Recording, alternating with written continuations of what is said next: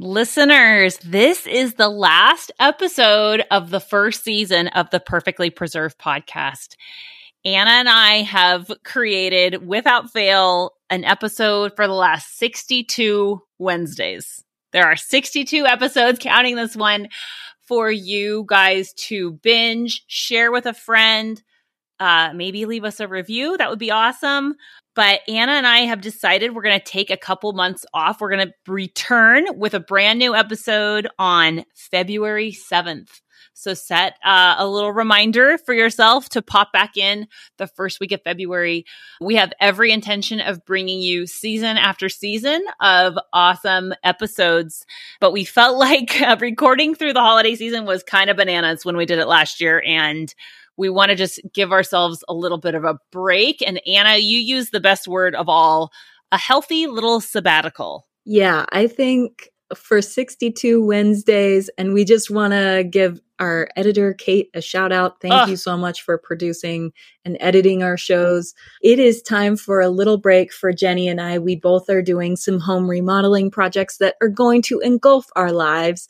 If you've ever done that, you know how stressful it can be. And we want to take a little break. We had a busy summer, and we will see you back February 7th in 2024, which is insane to think about. Yeah. But yeah, we've just enjoyed creating this first season of the Perfectly Preserved podcast, and we hope you've enjoyed it as well. Welcome to the Perfectly Preserved podcast. I'm your host, Jenny Gomes. And I'm Anna Cash. Here, we come together to bring you a podcast all about preserving food safely, easily, and dare I say perfectly at home. We are master food preservers, moms, wives, and we love talking about canning. We've decided the world needs a podcast that shares up-to-date, modern, safe information about canning, dehydrating, freezing, freeze-drying, and more. We answer listener questions, teach beginner and intermediate techniques, and share our very best tips for preserving successfully. We'll show you how to find trusted recipes, sources, and more so you never have to second guess your preserving practices again. Ready to can like a master preserver? Let's get into today's episode. Welcome back to the Perfectly Preserved podcast. I am Jenny, and I'm here with my co-host Anna, and we are here to bring you a really interesting topic. We're going to talk about fermented garlic. And I wanted to start off today by saying that Anna and I are totally in support of using natural remedies, using, for example, elderberry to support the immune system. If you're interested in doing that, we have a great episode all about using a steam juicer to extract juice from elderberries, and then you could potentially can it. So we have lots of resources for those of you who are interested in preserving with the goal of using that preserved food to boost immunity or battle the common cold and so on. But we do have some really specific and significant concerns about this really trending recipe for fermented garlic that we are seeing on social media. Anna, why don't you describe for our listeners what this fermented garlic is all about? What are people doing? Yeah, so specifically, it's honey fermented garlic. And basically, the premise is you submerge whole garlic cloves in raw honey. You know, I've seen it ranging from like raw organic honey to organic garlic, people being very specific about that. But most of the time, it's just look at this amazing immune boosting product that we're making at home. And Jenny and I got tagged in multiple social media posts like we always do. And she sent it to me and said, this would make a really good podcast episode because there's not a lot of information about it, but there is a lot of buzz about it. And that obviously makes for a very good podcast episode because that means that a lot of people maybe don't know what's going on and they will just do it, you know, without any type of research into whether or not it's safe. So we're going to talk about some of the concerns that we have and also some of the things that you should look out for. So Jenny, why don't you walk us through like, what are some of the resources that we looked toward? I know on my end, I reached out to the USU Extension office. We've had Melanie Jukes on twice now on the podcast, and she's over the Salt Lake Extension office. She's a big deal down there. So I immediately reached out to her. What other research did you find, Jenny? So we also were looking at an extension response, I think, from the Clackamas County in Oregon, their extension knowledge base. And this is current. This is from March of 2023. And there are some really specific things about this type of ferment that make it really problematic, and something that, in my mind, the benefits that could be gained can be gained in a different way that doesn't risk botulism in the way this one in particular does. So when anyone is creating a fermentation, they are creating an anaerobic environment. That's an environment where there's no oxygen. That's why when you see anybody fermenting anything, like even sauerkraut or anything, they are submerging all that food product underwater and trying to eliminate any oxygen from getting in there. That's what those fermentation stones are about, or those fermentation weights. And we know that the botulism spore can produce its toxin in an anaerobic environment. So that is the initial concern. And then one of the many concerns is that honey in particular is widely known and understood to have that C. botulinum spore present in it. I believe that there's about 2,000 cases of botulism in the United States every year, and the vast majority are in children under the age of 2 who consumed raw honey, and that is from that spore that is present in raw honey. And because little guys under 2 years old, they have what's called naked gut, and their microbiome can't deal with that exposure to the spore and any associated toxin that might be there. So we have this anaerobic environment when we're fermenting, okay, and then we're using honey. Anna, talk to us about the concerns with the water activity. So in honey, it's a very low water product, but as garlic ferments, it basically like softens, and any liquids that are in that garlic start to break down, just like in any fermentation process. You've seen this with sauerkraut maybe, or kimchi. It starts to get soft and you get more liquid. And that's exactly what happens with garlic. It's encased in that honey. It's basically like, I don't know if you remember like Han Solo being stuck cryogenically frozen, but that's kind of similar. Like the garlic is inside there, and as it ferments and breaks down, the water activity in there makes another ripe environment for the botulinum toxin. And so it's really important that you understand the process even of fermentation and what you're doing and creating. There's also a wide range of pH levels for honey. So honey might be, 3.6 to 6.0. That is a huge range and fluctuation in pH. As we know, garlic is a low acid food, and from all of the canning episodes that we talk about, low acid foods, you have to be really careful when you put those in an anaerobic environment, because it's just a breeding ground for the botulism toxin to grow. Right. The perfect environment for a C. botulinum toxin to be produced is in an anaerobic, that means no oxygen, and low acid. So if you were fermenting, like let's say just cranberries, something that is high in acid, that would not be a concern for botulism. Our concern is this combination of factors with the high water activity of garlic, the fact that honey is just making this airtight seal, right? It's super thick, ideally. And honey, we widely know, has that spore in it. It's creating that perfect environment. Like we talk about that, in my mind, it has too many of those potential factors, especially the raw honey part. That is like, you're just bringing in those bad tenants into that anaerobic environment and like, reproduce, please. That's what's happening, I think, in this particular recipe. What else can you say about that, Anna? I mean, for me, it's just like a perfect cluster of like really bad things. Garlic grows in the ground. Right. Botulinum spores are present in the ground.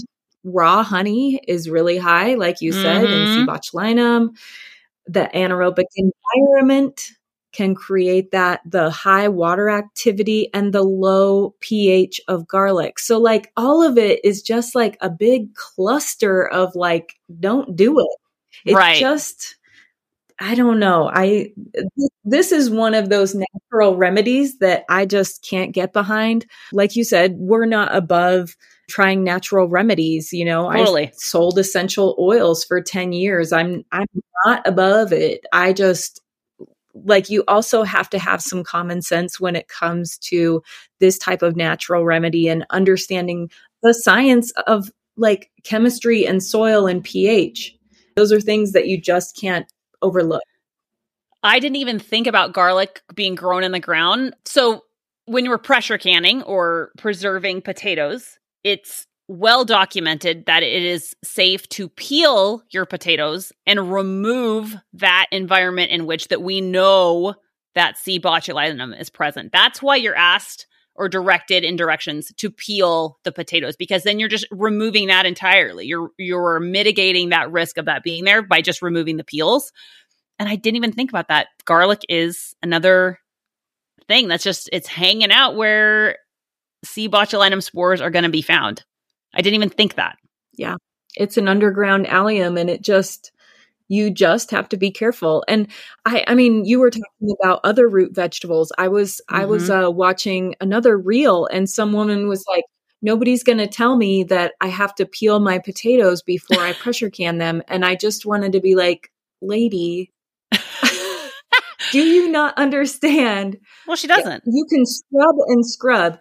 And, you know, I'm definitely not slagging anybody, but like, it's like saying, well, I'm not going to wash my hands before I do any type of food prep work. Like, it's just,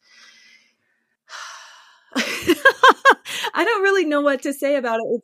We sigh. Yes. It's just common sense. It's food safety. And it's something that everybody needs to know about. And so if, washing your hands is important to you to make sure that you have like clean hands when you're making your food or processing your food, it shouldn't be that hard to understand that you also then need to peel your potatoes because they are an underground crop. Right. And now a quick word about our courses. Want to learn more about canning? Check out our video courses. Anna's beginner and advanced canning courses are available at smarthomecanning.com, and Jenny teaches a variety of courses, including the super fast steam canning course at startcanning.com.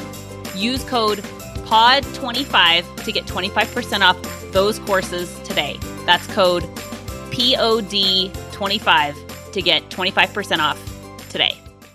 Another part of this puzzle that has many important pieces is that fermentations start out at a higher pH and then drop as the lactic acid bacteria and other friendly bacteria grow as they produce acid. So yeah, I want to say that there's a lot of change happening in this fermented garlic and honey combination. And all of it, there's nothing about it that's like, oh, maybe it's acidic enough. You know, it's all trending towards too alkaline. And again, as we started out by saying, and we'll say it again, it's not that we're against using home remedies or against fermentation or against garlic or honey, but when you put them all together, it's just a lot of factors that I think are an excellent way to get someone very, very sick. And I think it bears mentioning that botulism causes paralysis. That's how Botox works. That's the deadened toxin, right? It paralyzes. When we use it cosmetically, it paralyzes localized muscles, right? Like just those particular muscles that you want frozen. But if you suffer botulism, you become paralyzed from the head down. So you'll have like your vision, your eyelids will droop, then your respiration is affected, and people are hospitalized for weeks and weeks and weeks and are lucky to live. It is not like like a bout of stomach flu, like 12 hours and you throw up and you're over it. It's like something we do not want. You do not want to suffer botulism poisoning. Yep. And there was also just kind of some warnings about packing things in oil. Right, It doesn't even necessarily have to be honey, but there's a really great Oregon State University Extension PDF all about herbs and vegetables in oil. Oh, good. Such as garlic, mushrooms, chili peppers, herbs in oils. And these low acid foods can be a source of C. botulinum bacteria, which is found in soil, water, and air. Oil's oxygen-free environment is perfect for the growth of the bacteria. For this reason, herbs and vegetables in oil must be stored correctly to prevent botulism food poisoning. Right. So they also note that commercial garlic and oil mixtures are acidified to prevent bacterial growth. So, they mitigate that by adding some type of acidification. So I don't know. I thought this was really interesting. Right. And that takes us to the thing that people love to make, like, well, if it's in the store, why can't I do it better at home? Well, as you just said, that if there's food products in oil, then they've been acidified to mitigate that risk. Anyway, I think I just feel not hesitant, but it's unfortunate that it feels to Anna and I like if we broach the subject, then it's like we suddenly are anti-home remedy. And that isn't the case at all. But this particular one has all of the concerns, all of the elements that the bot toxin needs to grow. And I understand if people are doing this, they're just trying to like have something really healthy to chew on when they get a sore throat. I get it. Totally great. Right. But there's just other ways to do it that do not create this perfect environment. Like put raw honey in your tea. Like consume these ingredients separately. Do not ferment them together.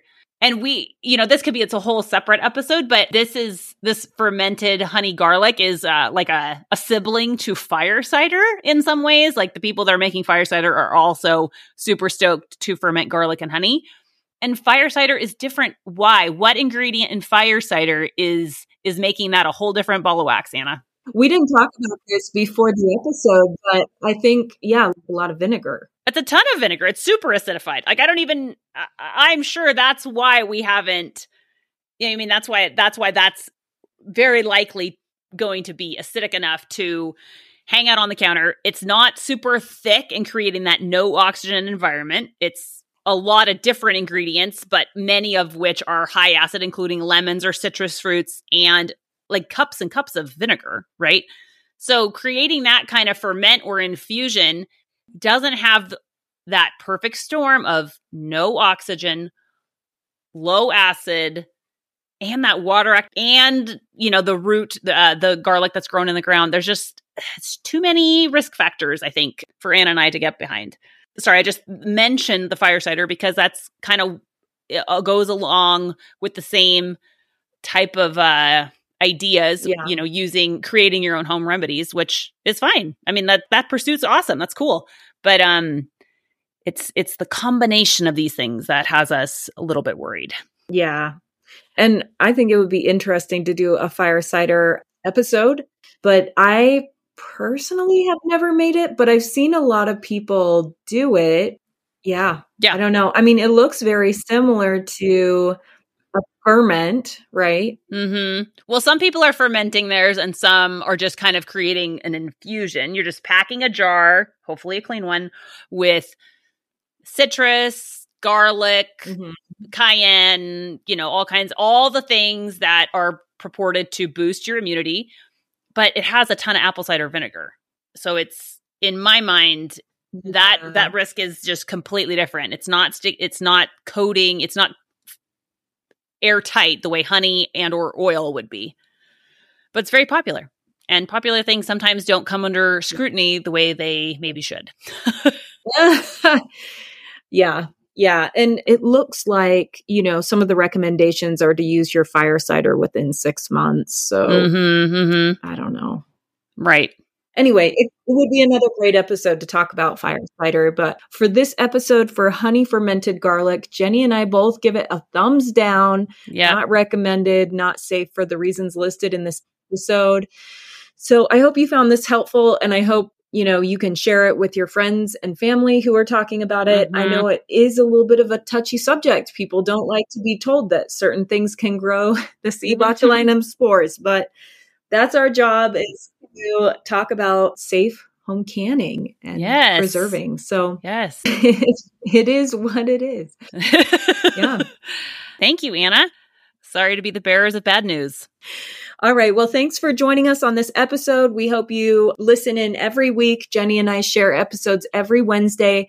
And yeah, just keep getting involved in canning and preserving. And if you have questions or would love to share our episodes, we very much appreciate that. Jenny is at the Domestic Wildflower on Instagram, and I am on Instagram at Smart Home Canning. You can reach out to either of us. Please tag us in your canning adventures. We love to see your successes, and we also love to help you if you have questions. So yes, thanks so much for joining us, and have a great week. That's our show. We don't want you to miss an episode, so please be sure to subscribe. If you found this episode helpful and informative, please give our show a rating and review. It only takes a few seconds, and it really helps our show grow. Follow us on social media at Smart Home Canning and at The Domestic Wildflower. Email your preserving questions to perfectlypreservedpodcast@gmail.com, and we will do our best to answer your questions on the show. Thanks so much for listening. Stay tuned for our next episode, released every week.